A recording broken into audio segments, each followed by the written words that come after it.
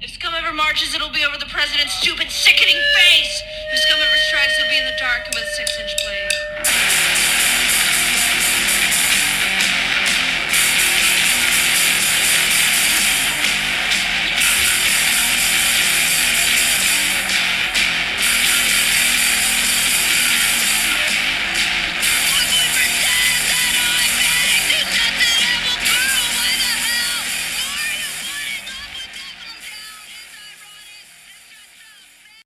Hey everybody, welcome to episode 7. The sample you just heard is from feminist hardcore band S.C.U.M from their 2022 self-titled album. They actually very generously sat down with me and we're able to have an interview, which I will play for you. So first things first, in terms of triggers, this episode is pretty clean. There is some graphic things that are mentioned, but almost nothing that goes into detail. I don't even think there's a lot of cursing either.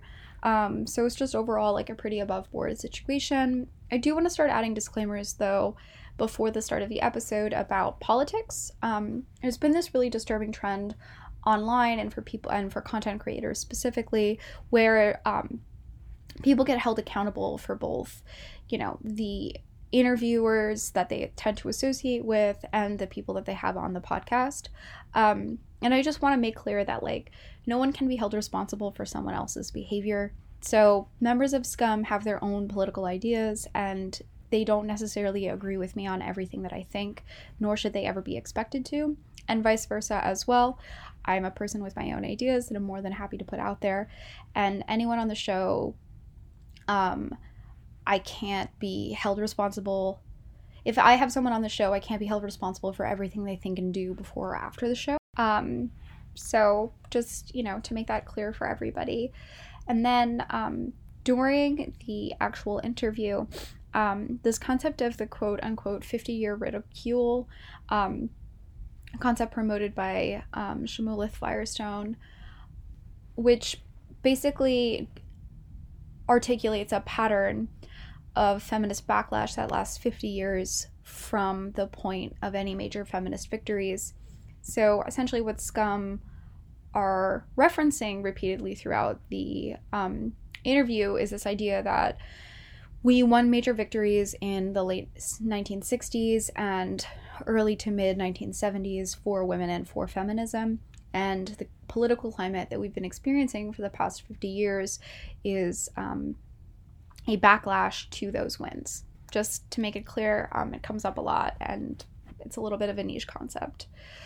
Speaking of niche concepts, I also want to talk a little bit about critical support, how to maintain solidarity with people that you disagree with, both in terms of gender issues, but then I also think that this has broad applicability with the current geopolitical situation that we're seeing here, where a lot of left-wing women and left-wing feminists seem to be split over the issue of Israel-Palestine, with a very decent number, actually, of radical feminists being very uncritical of Israel's behavior and very defensive of Israel's quote-unquote right to exist, while another group of feminists are basically the opposite of that, critical of Israel's right to exist and deeply defensive of the current humanitarian crisis going on in Gaza.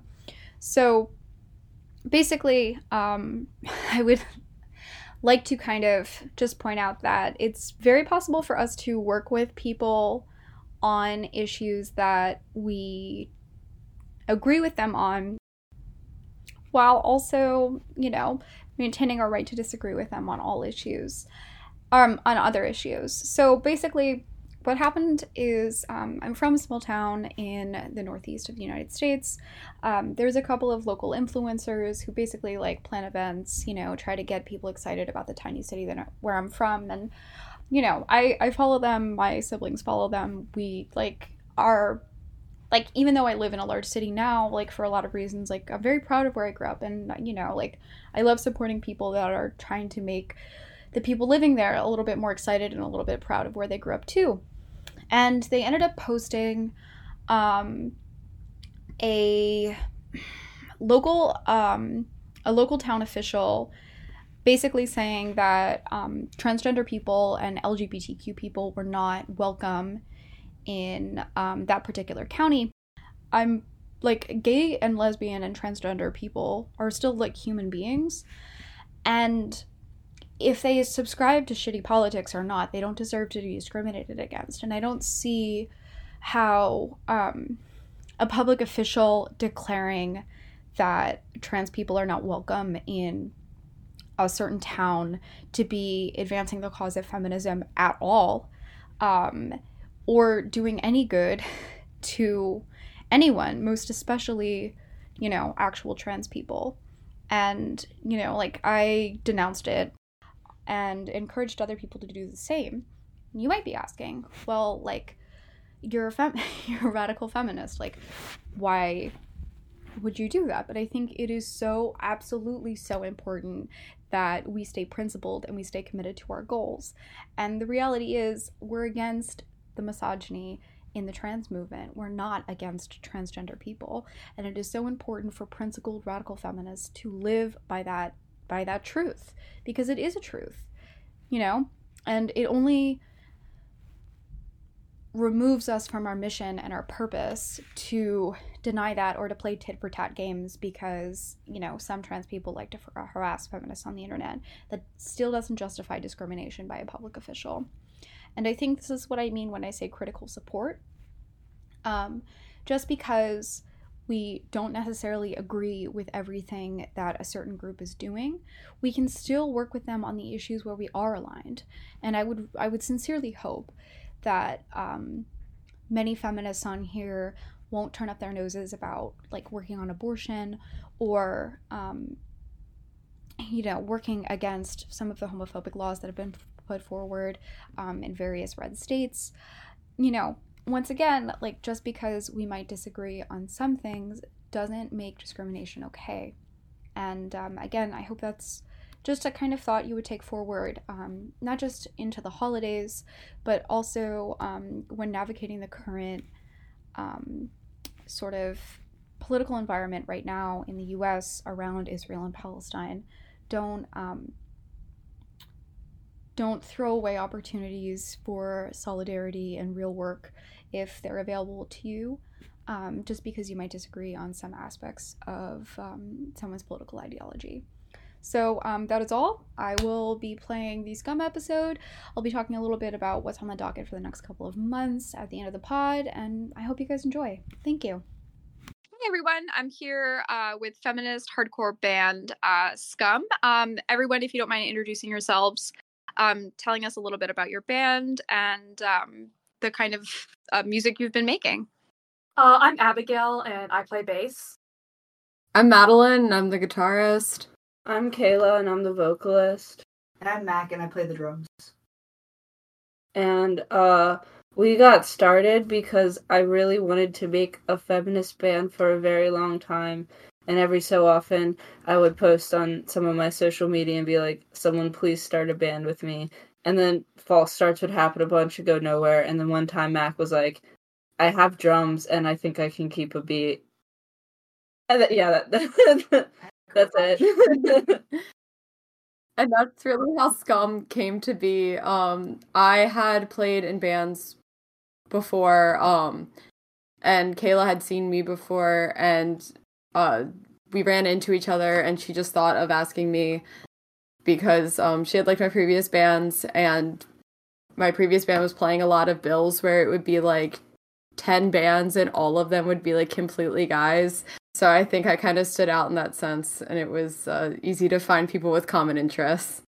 Yeah, and for me, everyone else in the band is like kind of from the same like small town, but I moved here knowing nobody, and I completely like met Kayla by chance at another punk gig, and I'd played bass before, but never in a band, and I like hadn't picked it up in a few years, so yeah, it was cool to get back into it. That's really cool. Did the politics come like before the music?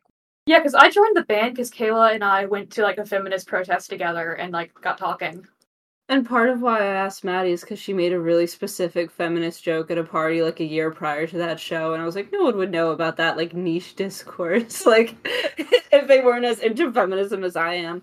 But no, it wasn't like I would try to start a band and then it had a bunch of false starts. It was specifically a feminist band because I had like a lot of shit to say, and I think the punk scene in particular desperately needed it because I was going a little crazy, especially during the pandemic.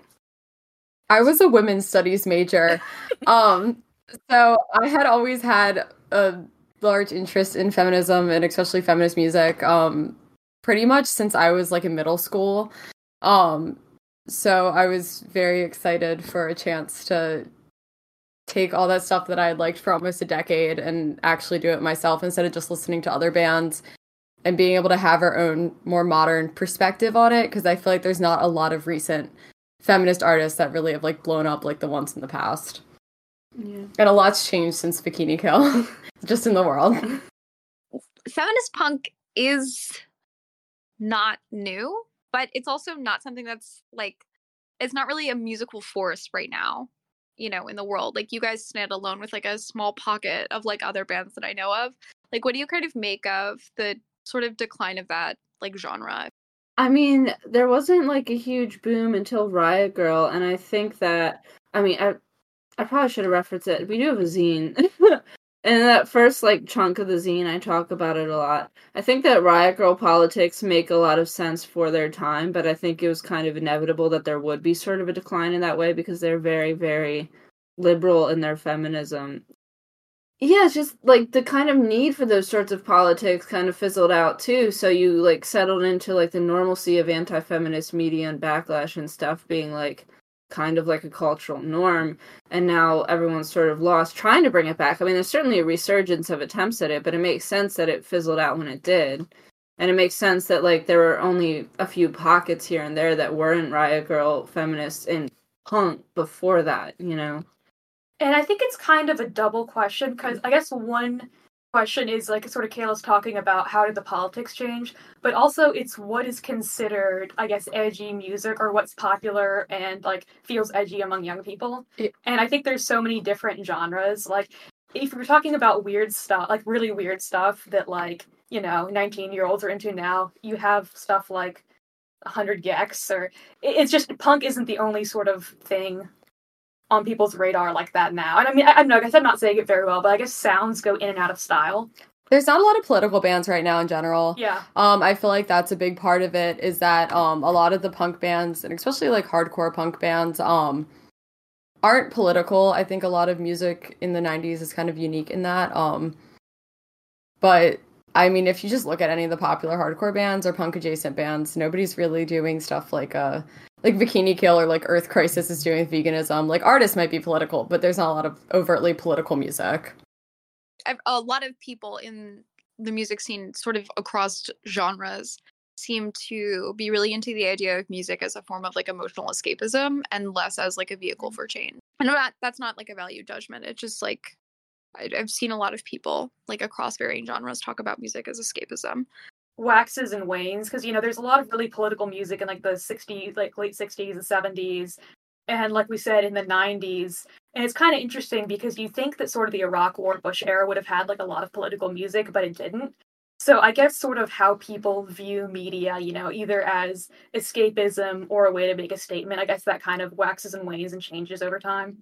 And people play like political shows, but the thing is just like we try to get across a message in the music that people listen to. Like, if somebody's never gonna sit down and read Dworkin in their life, they might still listen to our album and then hear a lot more Dworkin. They're still forced to hear her voice, literally. Yeah. So it's for us a lot of taking what we want to get across to people and using the avenue we have to force people to listen to it, really, through music. Like, if we show up at your show and start playing, you have to hear what we're gonna say. Yeah. That is cool. How has navigating your local music scene, like, what has that experience been like for you? Like, have you felt that you've encountered unique problems because of your political orientation? Shockingly, no. I have to say that, like, I expected to get the feminist band treatment, but we haven't really. I also want to say though that it seems like a lot of people don't really listen to everything that we say either. Because then, like, sometimes they'll try to talk afterwards about the politics, like, at a show, and they will just be saying things that are kind of completely antithetical to what I've just yelled about on stage, and it's like, oh, you just kind of assumed what my politics were, and you couldn't tell what was going on. But, I mean, we did try to clear that up some, like, with the zine and stuff, so it's not like there's, like, a complete deficit.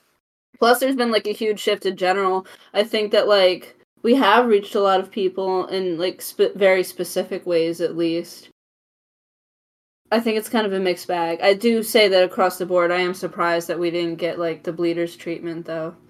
People have a narrow view of feminism, though. I feel like, when people, hear that we're feminists or whatever, or, get that from our music, then they just kind of see it as this, like, very hegemonic ideology and put very basis, like, I don't know, the basis of the beliefs are similar, but they put very certain modern touch points on our ideology and kind of round that out. I think people, for the most part, just don't have a very good understanding of feminism and the wide range of things that it discusses and encounters. Well, which is why I'm so glad when people come up to me after shows and try to talk about the politics, because even though that thing does happen where I'm like, oh, you didn't hear a word I say, I, more nicely than that, kind of point that out, and then we talk about it at length.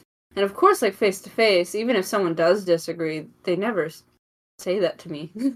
They're never mean about it. Yeah, in person, people are a lot more civil and understanding, and they see that, you are a human, you don't mean ill. I mean, it's so different from interacting with people online. Yeah, I think the closest thing to a negative reaction we ever got in real life is at that show I think it was the one in Bethlehem, Pennsylvania, when we sold that one couple our zine, and then we watched them walk away as they were reading, and they, like, made a face. Oh, but yeah. that was it. That was it. Well, yeah, it was because they had come, they even told us that they had, like, driven from, like, an hour away or something, because, like, we heard there was a feminist band, and then they... Was that the same couple? I thought it was.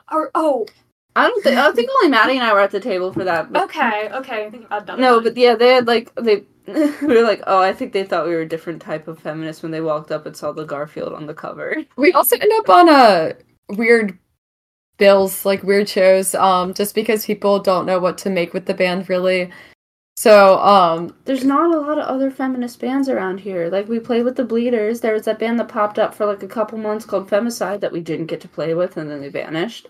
And who the fuck else? Exactly. So, yeah, it's like we get put on, very, like, kind of more, like, beat down hardcore, thrash hardcore, shows just because, the people who make that music also like our music, which is cool, but, to get thrown on bills with bands that have, like, other political stuff. Like, we played with Black Vapor before. Yeah. Like, there are other bands in the scene that do other political things. It's just, like, in terms of, like, the specific politics we're going over, there is, like, literally just one other band. Which I think, I'm grateful for anyway, because, like, you wouldn't think there'd be any. I don't know. Are they just the woman bill? Like, oh, the one with this folk singer and this DJ and this, like, punk band all on the same bill, because these are all the women artists we know. Yeah, that's happened. Or, like, the moment that I remember that's, like, really, like, our music getting through to people or getting a reaction out of people is, we were playing that show that was it was a bookstore in State College. Yeah. And I remember, because we have the song, we have Scorn Hub, and Kayla had bullied that guy on accident. Kayla will sometimes, like, she'll, like, explain the song. We were playing, at our local shows anymore, I don't do it because everyone knows the thing, but before Scorn Hub, I'd give a speech, and it was because it was just, like, this huge fucking problem for a long time, which is what we talk about in Just Scorn with the person who is not here, so I'm not going to elaborate too much on that one.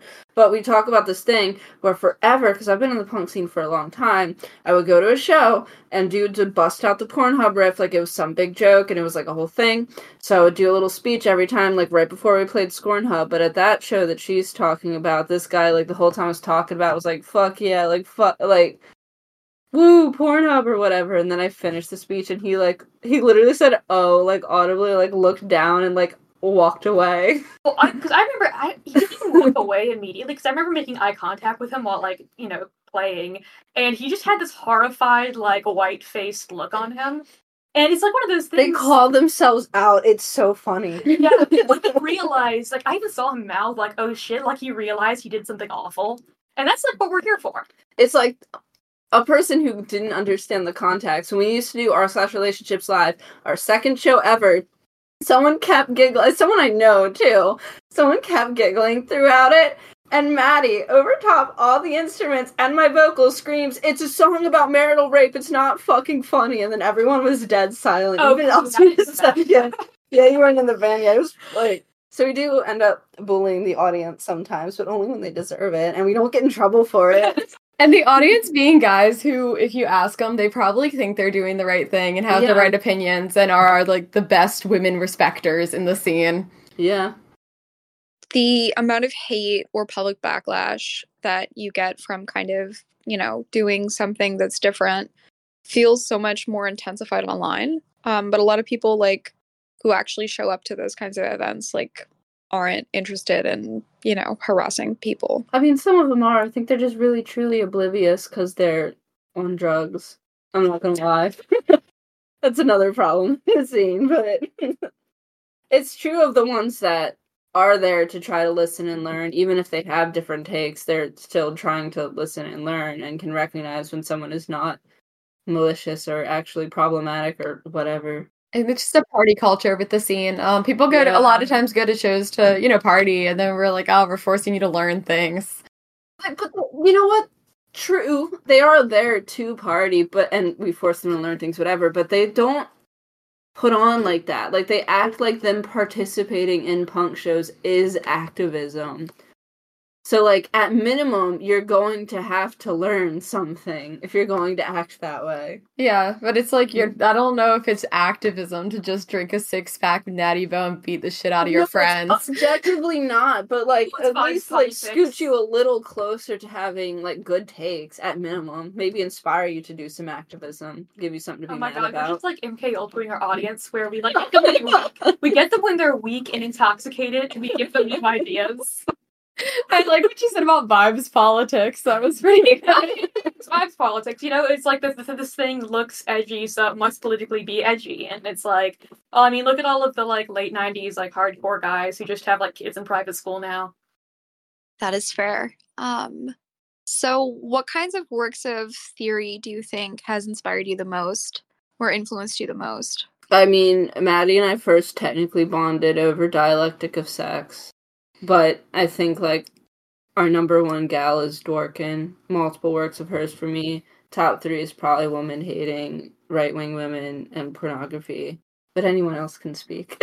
Again, like she mentioned, Right-Wing Women by Andrea Dworkin and Dialectic of Sex by Shulamith Firestone are both works that I think influenced me because I read them at the same time, and they have a lot of conflicting ideologies that I still both like respect and you know, think critically about both of them. Neither of them are, you know, flawless works, but again, that has to do with the fact they were written in a completely different world than what we're living in right now.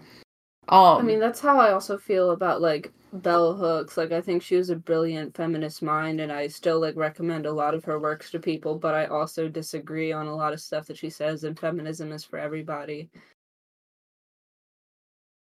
Yeah, I'm not quite as well read. I remember reading, like, the first probably real feminist work I read was Dialectic of Sex, Shulamith Firestone. And it's always the first one. I don't know why, because it's such a heavy-handed one. It's such a lightning rod, because you just read it, and it's so interesting to think that that was written in, like, what, 1969, 1970? The 70. Yeah. The 50-year ridicule blew my fucking mind, and I reference it so much to this day because it's happening again. It's the 20s. We're back. Yeah, and honestly for me, I'm really interested in cross-cultural comparison and sociology, and I think kind of the best way to sort of draw conclusions around the world is to look at what are commonalities and differences between different cultures.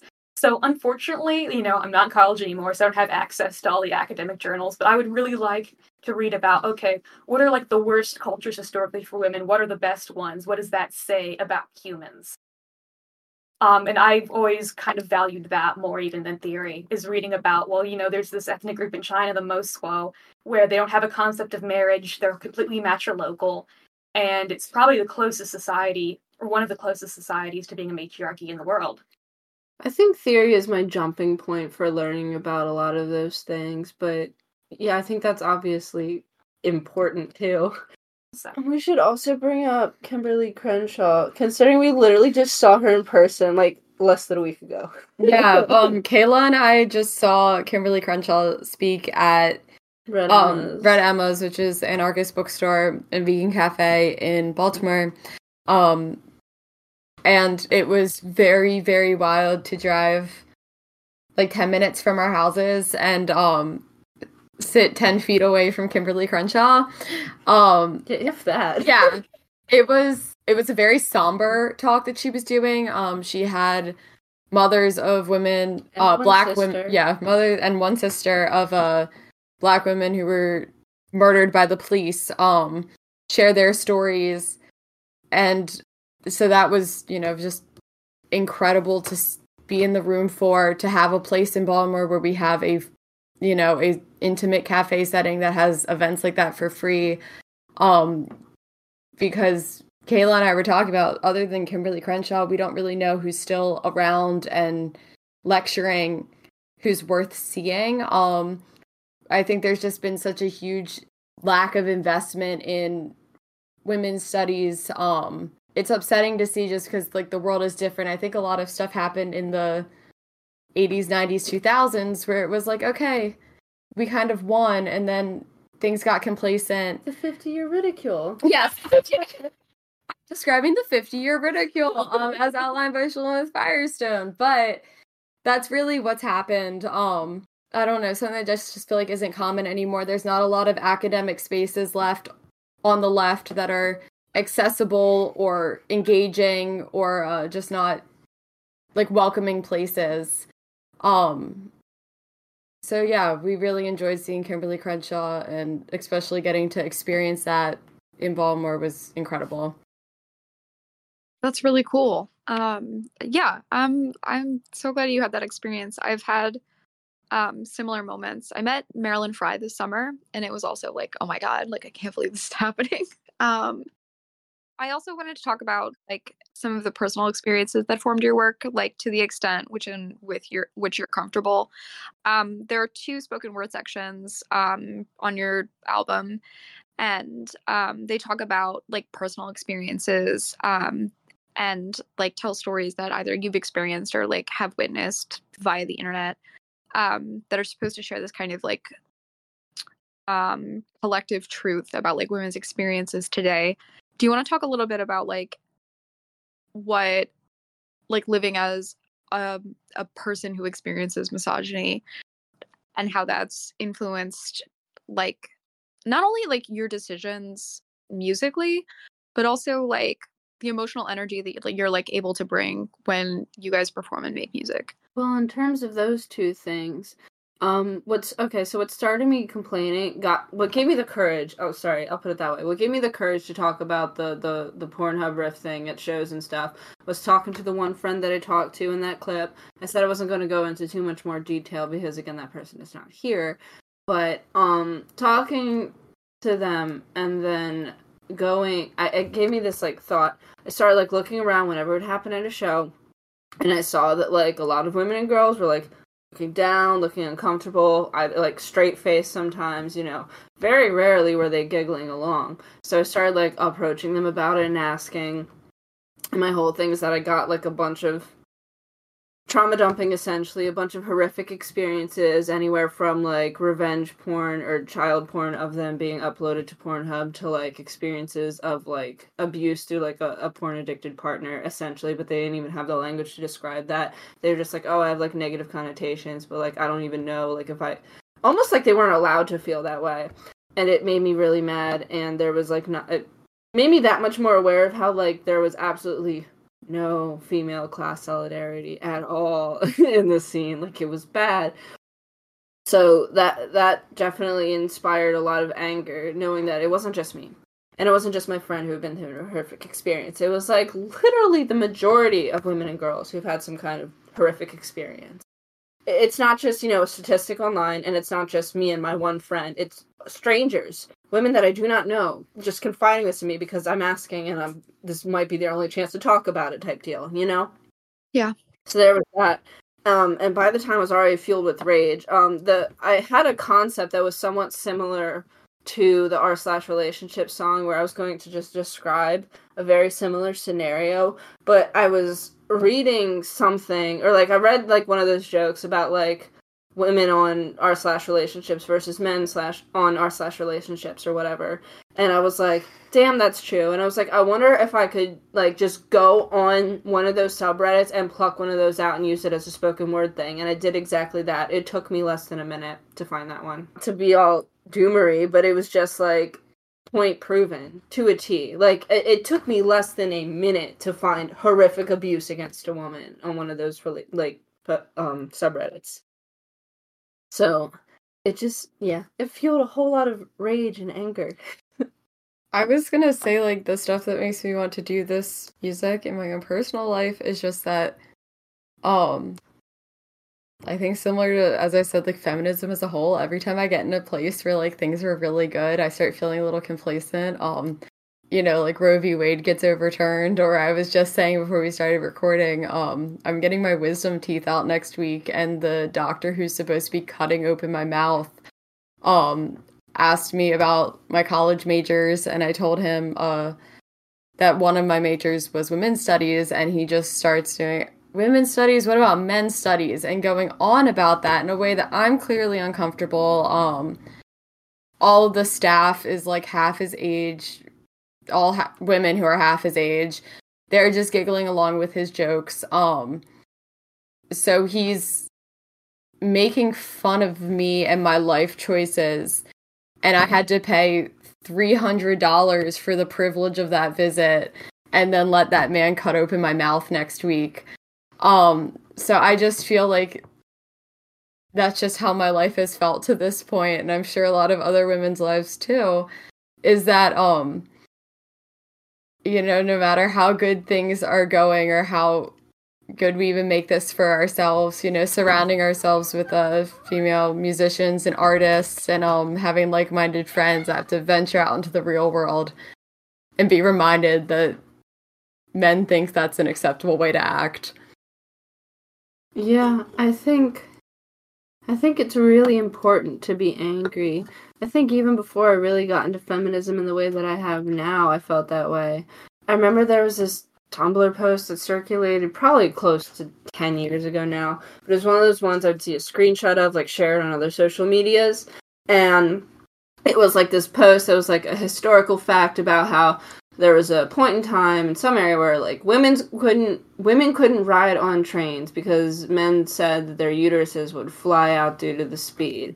And then there was this reblog comment that was always tacked on, and it made me mad, where it was oh, I have so much respect for historical women for not freaking out on every man they know. And I don't know why that always pissed me off, because I'm not raging against those historical women necessarily, but it's I don't respect the complacency that led us to still be so a subordinate class now.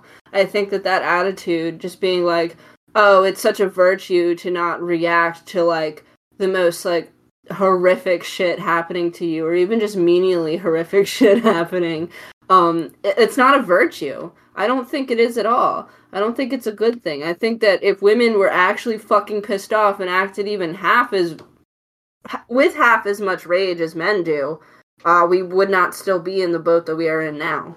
Yeah, I don't know how anybody can see that and think that, like you said, it's a virtue, instead of feeling sorry for women, and not in a pitying way, but acknowledging them as fellow victims of the patriarchy. And I mean truly victims, not just that there is the patriarchy and then there is women, but how that interacts. The attitude that it is a good, virtuous thing to just be submissive to it, I think is something that gets instilled in us just through little things like that. And it's what repeats the cycle, and it makes me crazy. And I always feel good being part of something that I felt like I really needed when I was younger, which is a bunch of women getting on stage and making music and just like being really badass and, not trying to be sexy or super cutesy with it.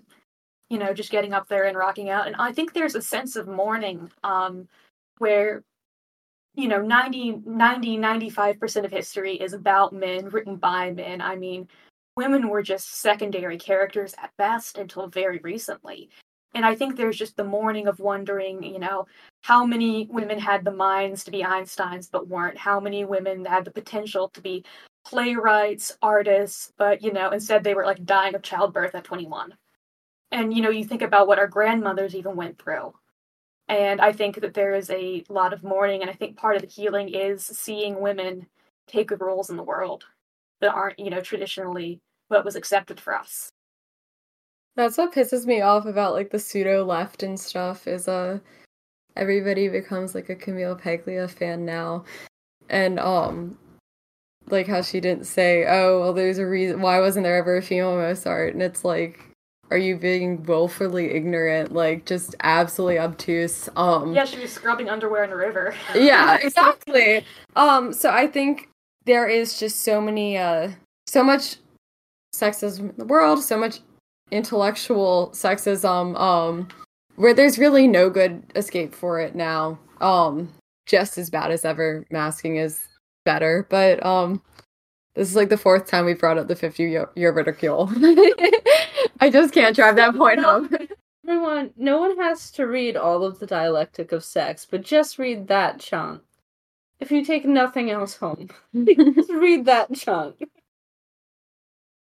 Yeah, I mean, I think you're right. Anger is such a like boundary setting emotion, and it's really something that like I feel like presupposes one's autonomy and sovereignty over themselves. And I think that's such a a response that's been like so intensely conditioned out of women, and it's so important to kind of like reclaim that as like innate and healthy, and natural and like even fun. There are women making feminist music now, but a lot of them aren't like in a punk space, and I think that there's a kind of emotional velocity that gets I agree. lost. I mean, I enjoy other feminist artists, but like, I don't know, folk music isn't really my thing, and I don't like a lot of pop. Not to be a hater, I just don't tend to like a lot of modern sounds in pop. So like, I mean, sometimes I find stuff that I like, but it's true, it's just kind of isn't necessarily my jam, and I think it's also important to have some diversity in the sounds. Plus, I'm like angry. I couldn't make any other kind of music about this stuff. Yeah, I was gonna say the feminine rage doesn't really work with like Fleetwood Mac riffs. Like I like tons of different genres of music. But yeah, I mean, I can't imagine conveying our message through any other really. I was thinking about this last night actually, because I was listening to No Doubt, which was like one of my favorite bands when I was like a kid, and kind of thinking about how Gwen Stefani was like a huge role model for me growing up, and now she's a very different kind of artist, and I think just a different type of celebrity. And I also feel that way about Grimes. She was hugely influential on my 2013 Tumblr feminism, and now she's kind of abandoned the whole thing. And I also kind of feel that way about Bikini Kill in a sense. We still love them. I still love their music. Kayla, Mac, and I saw Bikini Kill earlier this year, and Kayla and I saw La Tigra.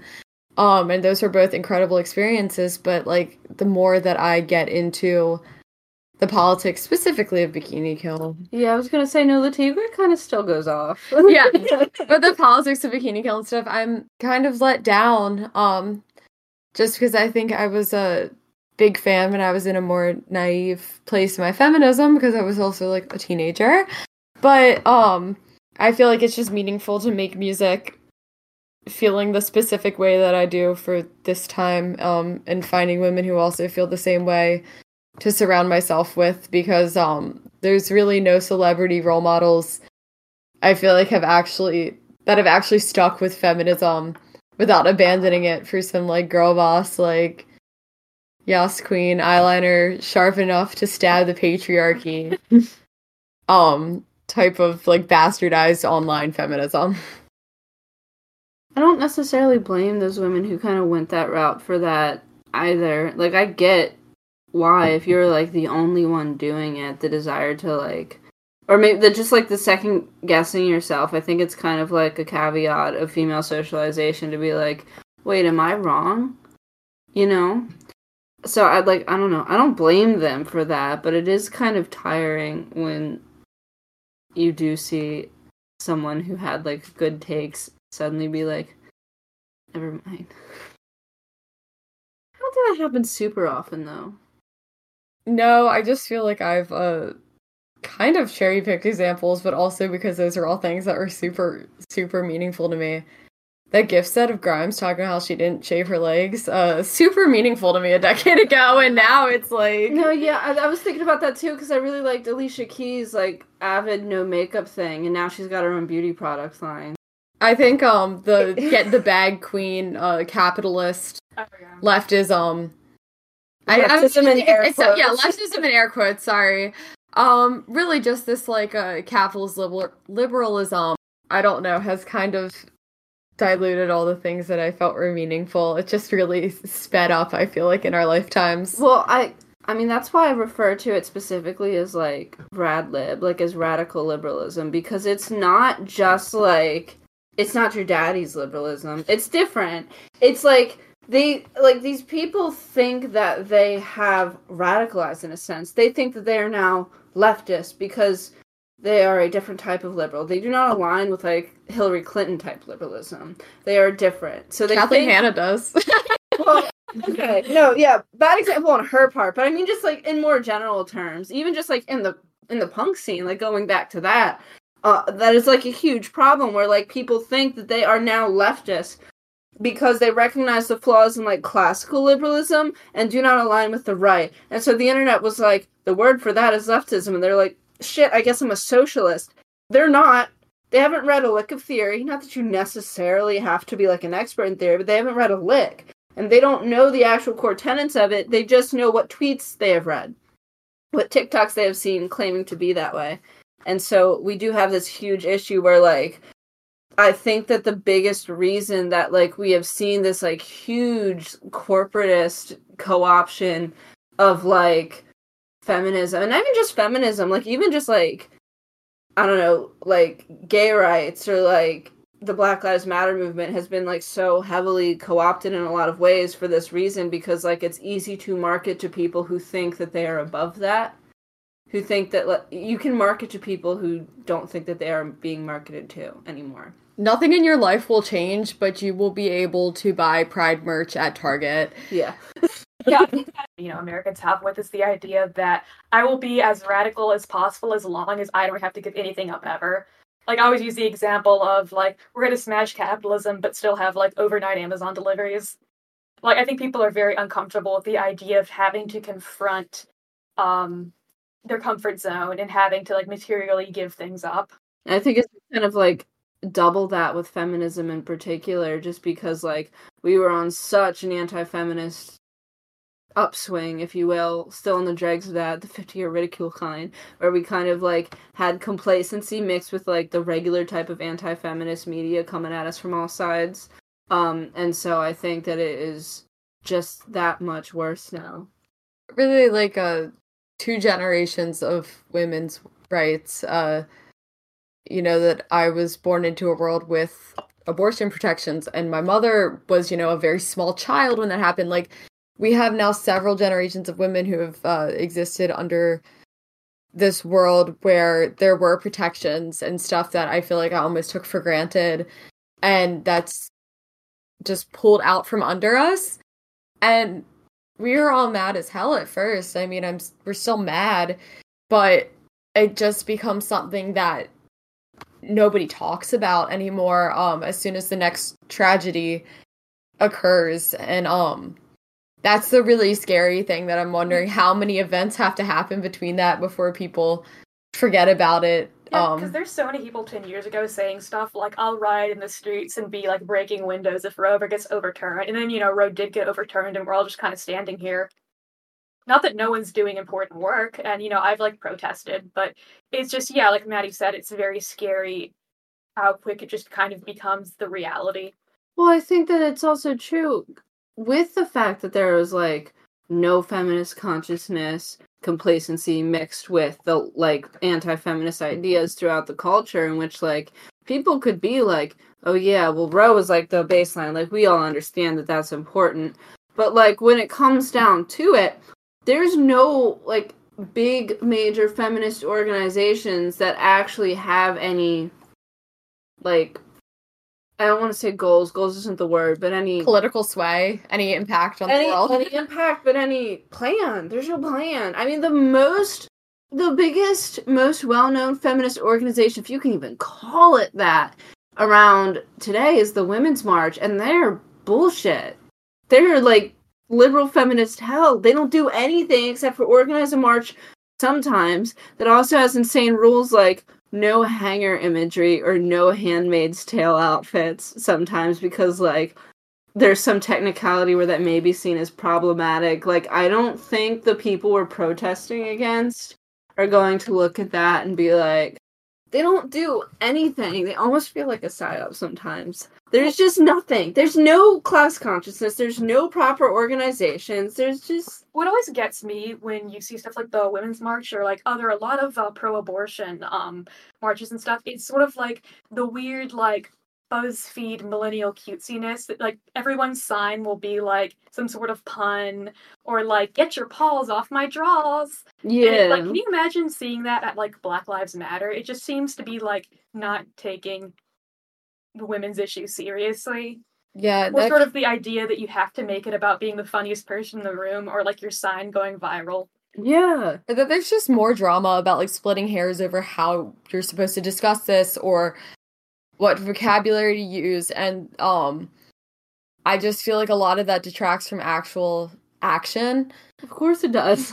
I don't know, seeing any movement that should be taking traction just cannibalize itself over stuff that isn't very important, and, like, at no point does it make an actual impact or change anybody's opinions. Positively. Yeah, Kayla and I have talked about this, and that there's productive ways to have online discourse, and there's, like, the owning the right way to have discourse, and sometimes that just gets lost online, especially with, I don't know how many opinions people are changing by just getting online and being really mad and then posting a meme about it. Yeah, posting a meme about it, being smarmy about it. It just feels frustrating that anytime you try to talk about something meaningful, it's just talking in circles with somebody who already has set opinions. Well, like, it's not even that, because, again, when we have talked about this, like, when I argue because, like, I don't argue in the DMs. I argue on, like, a public forum, because if there is someone who is not entirely swayed on a given issue, if they're, like, just reading this out of curiosity, they're just being nosy, like, whatever, and they see, like, a well-constructed argument versus other person, like, you can make the difference that way, to some degree. I think that that's not a bad thing to do. But what I never do, if someone pisses me off and says something stupid and I don't have the time to construct an argument, is post a reaction meme bullying them.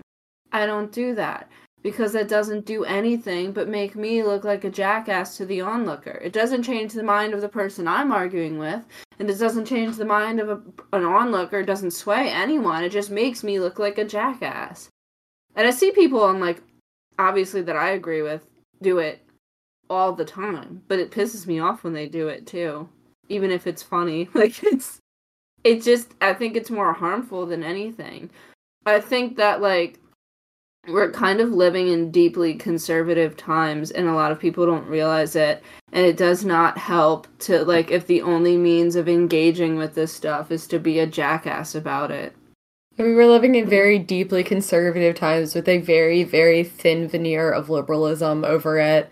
Claiming to be leftism, so you can't do any actual leftist organizing, or else the liberals will be mad at you. Yeah, it's a fucking nightmare. That has a lot of people fooled. No radicals here, only us. Yeah, I mean, like, I'm so grateful that social media has gotten the word out about, like, all of these different ideas and, like, people talking about the actual conditions of their lives and, like, kind of connecting people who are interested in social change to, like, people who are a little bit more knowledgeable about it. But, like, the format of social media is so superficial that I think it, like, just kind of creates this idea, like, it's like the junk food of information, you know? Like, people are getting kind of inundated with these, like, quote unquote, like, radical messages, but, like, they don't understand the, like, logic behind them. They haven't studied anything. They actually don't know, like, the theory and concept behind the ideas they're absorbing. So then you get, like, completely brain dead people who just, like, regurgitate whatever they see on Twitter. I feel like TikTok has to be literally the worst thing for that. Yeah, because it kills your attention span on top of it too. And it just delivers viewpoints to you that you possibly never would have sought out on your own. Mm-hmm. But it also really specifically delivers rage bait to you. So I can't think of anything really more evil than just having this, you know. But there is just an algorithm that is, like, hell-bent on the most amount of people seeing different things, and a lot of that is based off of, okay, you want arguments in the comments, so you just get the worst stuff. It's not good for, I think, anybody's mental health, really, and it's scary to me that you just get propaganda, like, literally delivered to you, and in the way that in the past, like, if they're giving you propaganda on the news, I think people would have the wherewithal to think, like, okay, well, what does this, like, multi-billion-dollar news network, what are their best interests versus any type of account that pops up on TikTok?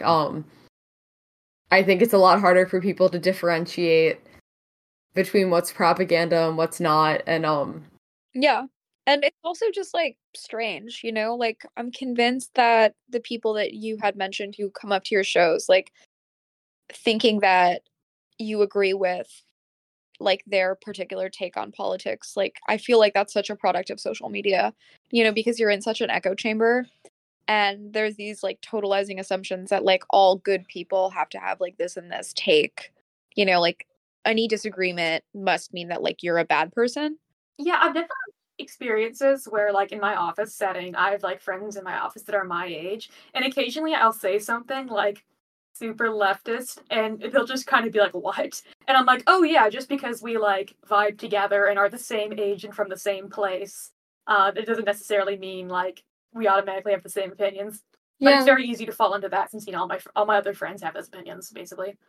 And I definitely feel like people just are very susceptible to just getting one side of the story, whichever side is delivered to them the fastest, without any deeper looking into that. A sponsored PragerU ad. Like, that's another thing about, I mean, social media is that just there's so much right-wing money in there, and, like, you will just, like, if the algorithm that finds out your mail, it will just, like, deliver you Jordan Peterson videos and shit.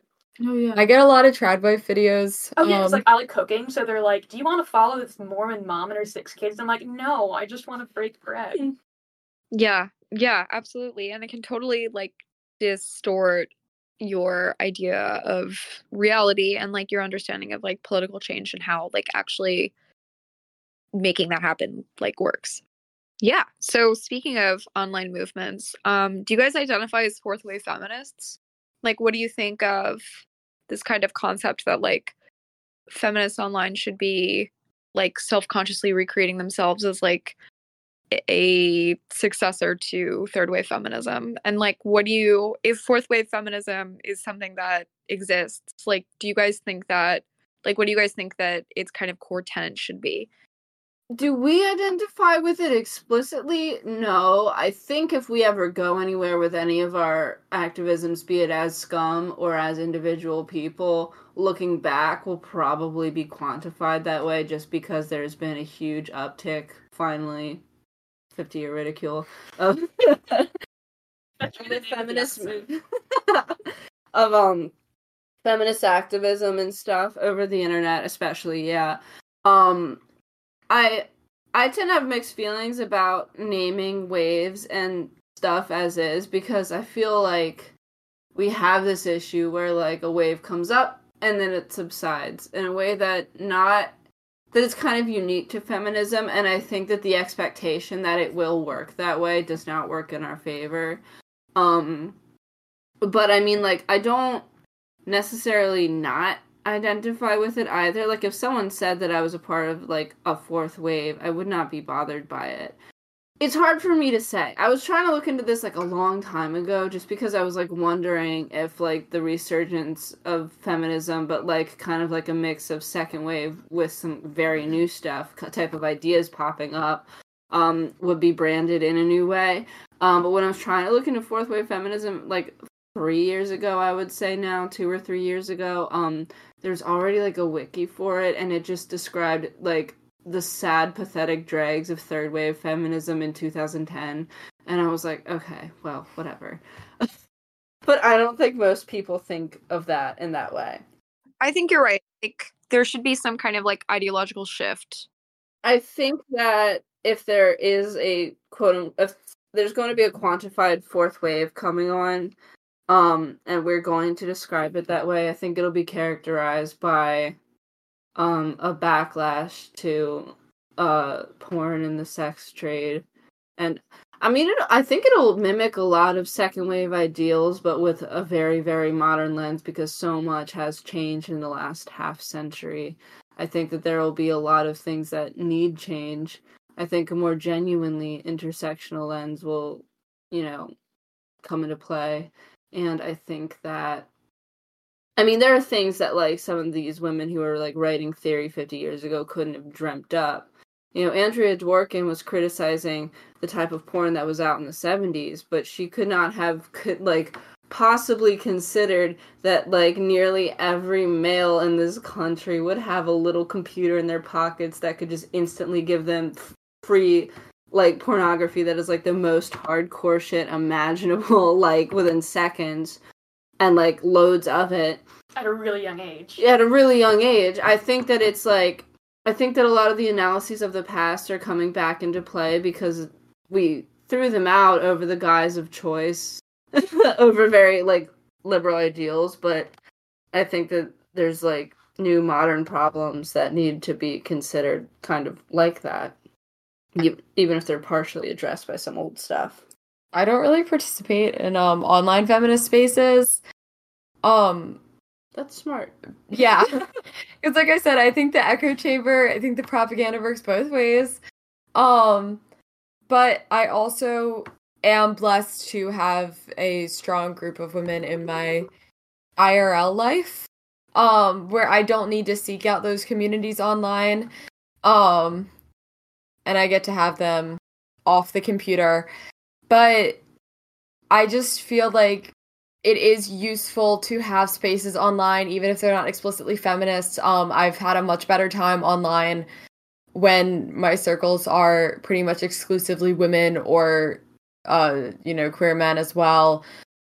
Basically, anytime I go online and I'm in a place online that straight men don't touch, my life gets infinitely better. So even while I don't really participate in any, I feel like, defined feminist spaces, especially online, or really any large groups outside of, again, more of like an intimate friend group or kind of just a connection of women artists, like friends of friends. I've never felt like I haven't benefited from being around women. I also really like to surround myself with just women. It's the only thing Mac has said the whole time. Yeah, I don't know. I'm not very, I guess I'm not really very well read on feminist theory at all, really. But I am very angry about, pretty much all of the feminist issues. And, yeah, that I really like being in a feminist band because I am a huge feminist. Admittedly, even though I could be better well read. It's on my list, That's the spirit. It's okay. Yeah. I think that's kind of one of the main tenets of S.C.U.M as well that we didn't bring up, was that, like Abigail said, hadn't played bass in a couple of years. I hadn't played guitar in close to a decade. When Kayla asked She me, just lied to me. I said, "Can you play guitar?" She said, "Yeah." I did play it in middle school. She was like, "I've been a guitar owner for nearly a decade, but a guitar player for about 2 weeks." So, and again, like Mac really learned to play drums with this band. Like had been teaching herself and hadn't had a band to play with. So, that's kind of a core tenet of S.C.U.M. is that we are doing it for the love of the game. I love women. I couldn't like play for shit when I joined the band either, and I think that that's something like that was so important too. Is I feel like a lot of like the reason why there aren't that many women in the punk scene or like I guess any music scene is because like you sort of get the feeling where if you aren't like proficient when you're 15, you just kind of get iced out of musician spaces. Well, that's like, because men bully you. Yeah. Well, yeah. You're not supposed to be a beginner when you're 22. Yeah. And You're supposed to be a beginner when you're 12. I've never felt Yeah. I've never felt embarrassed playing poorly or anything in front of women or majority women crowds. It was usually when there were men around that I would get criticism or feel like I was doing something wrong. I've never seen a woman put another woman down for putting herself out there and doing something she enjoys. Yeah, because that's the thing I realized is like in high school and stuff, I thought that I didn't like playing with other people, but I figured out I just didn't like playing with men. Like, because, you know, like you come to S.C.U.M and, you know, it's not who can do the most epic bacon guitar solo. It's like us just being like, we fucking love music. Let's talk about it. Let's play it. Yeah, I mean, that's... Abigail replaced our original bassist, who was a dude, just because he was like a placeholder. And it's amazing the shift, how practice became stressful and upsetting and full of fights, and then Abigail was there instead of him, and we were just like, we love doing this. This is so much fun. So basically, we just need to, like, stay away from men a lot. Or just, like, I think it is important to just make time in your life that is explicitly just for female. men. Yeah, I just enjoy it a lot. It's a void that I think you don't really realize what you're missing until you have that. That is so true. Where you're hanging out with women and you're like passing the Bechdel test, you know? The show that we just did where we had the where we're playing Rebel and you had all the girls come to the front. Yeah. That song went like the crowd I think was like going the hardest during that. I love seeing the girls in the front. Yeah. We did a cover show thing for Halloween at a venue, and we were Bikini Kill. Kayla did the Girls to the Front for Rebel Girl, which was obviously the set closer.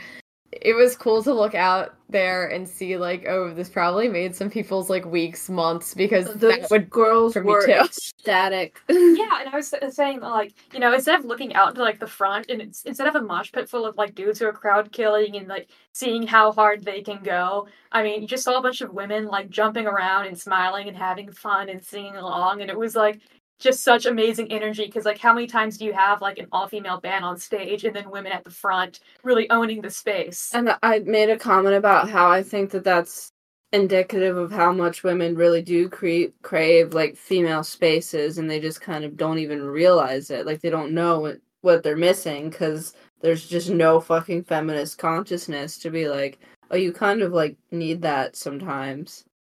And Mac was talking about, when Mac and Kayla and I and a couple friends went to see the actual Bikini Kill earlier in the year. And I just had a really good time with that show, honestly. The gist of it is like there was definitely a lot of guys there, but for the most part I would say the crowd was a majority female, and I don't know, it was a really good show. I had a really good time with that show in the pit, as I always am. And, yeah, I didn't leave there with any, you know, injuries. Yeah, I've broken my nose in a pit. It was a guy who broke it. I've gotten multiple bruises in pits, but this is my own choosing. This is what I signed up for, jumping in a mosh pit. But plenty the broken nose is don't... all uncalled for. Yeah, well, plenty of women also don't jump into mosh pits and then still get fucked up like that. Yeah, that's like exactly part of the thing. I think that's was one of the things that Abigail said about the show that we played as Bikini Kill. Yeah. With the girls to the front, where they were so ecstatic, where like you look out into the crowd and they're all just like having fun, and it's like, oh, there's no girls worried that, you know, some dude is gonna play the fucking Pornhub ref and remind them of shit, and there's no dudes that's gonna fucking, like, come and crowd kill them. Like, that kind of shit is just not gonna happen right there. Just for once, it's not about them. Yeah. Do you guys want to share anything you're working on in the future, or like any shows you're playing in, you know, the next couple of months? Yeah, so both of these things are kind of unannounced, so that gives everybody who's listening all the more reason to follow us. True. Because yeah, there's no concrete information out here yet. Maybe by the time this comes out, it'll be out, but we have recorded a song to go on a compilation. Hopefully that is directly benefiting Survivors of sexual assault. Yes. And proceeds going towards just a domestic violence shelter, I think, is putting it together. So we're excited for that to come out. We do have a show coming up in Reading, Pennsylvania on the 16th of December. It should be an afternoon show that's going to be with Bleeders and Stranger Danger. I believe lineup might be subject to change. Date and time might be subject to change. Definitely us and the Bleeders and at that venue. But yeah, I guess just keep an eye on the social media for that. And our Instagram handle is it's Scum Band Official. It's Scum_Band Official, right? Yeah.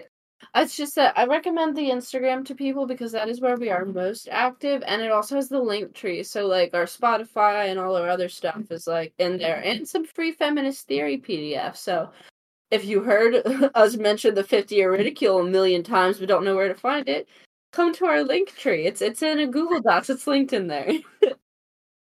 yeah, Instagram is probably the most effective way of getting our information. But yeah, and we have the album on Spotify.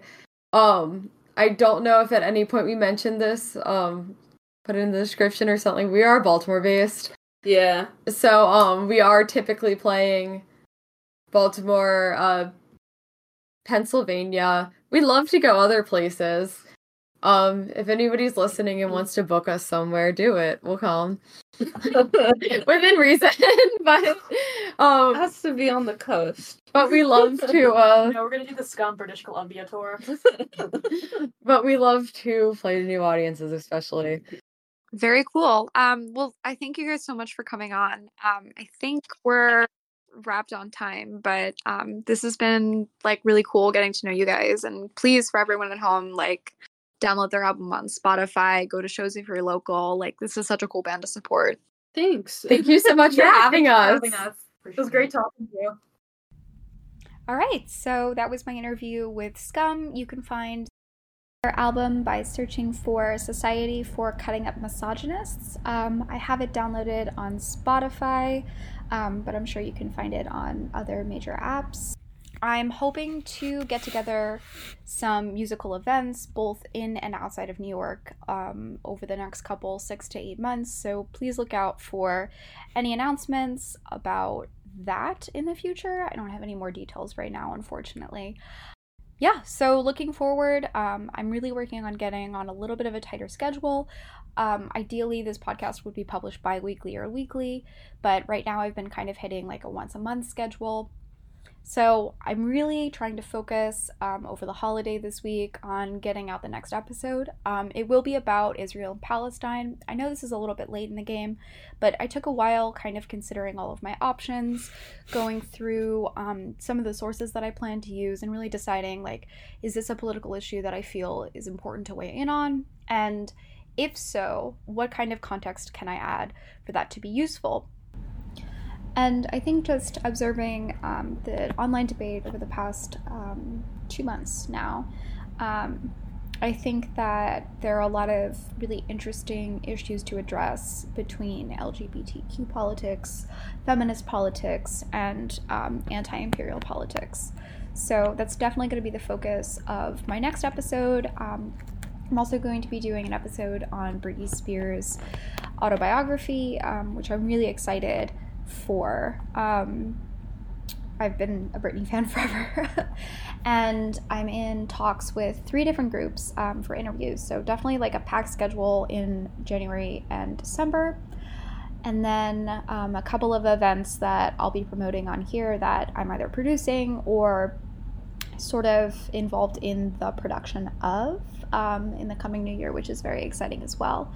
I'll close off with another S.C.U.M song, Kill John. It's one of my favorites on the album, and I hope to see you guys in 2 weeks. All right, thank you so much. Bye-bye.